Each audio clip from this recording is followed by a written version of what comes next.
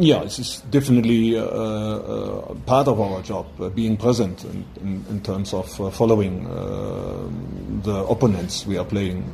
That is what Sean Bartlett and Lee Baxter have done yesterday, reporting, bringing their insight into the preparation. We are all aware about it, that there is a certain spirit from each and everybody if you play Kaiser Chiefs, and obviously a big crowd coming into the stadium, F&B.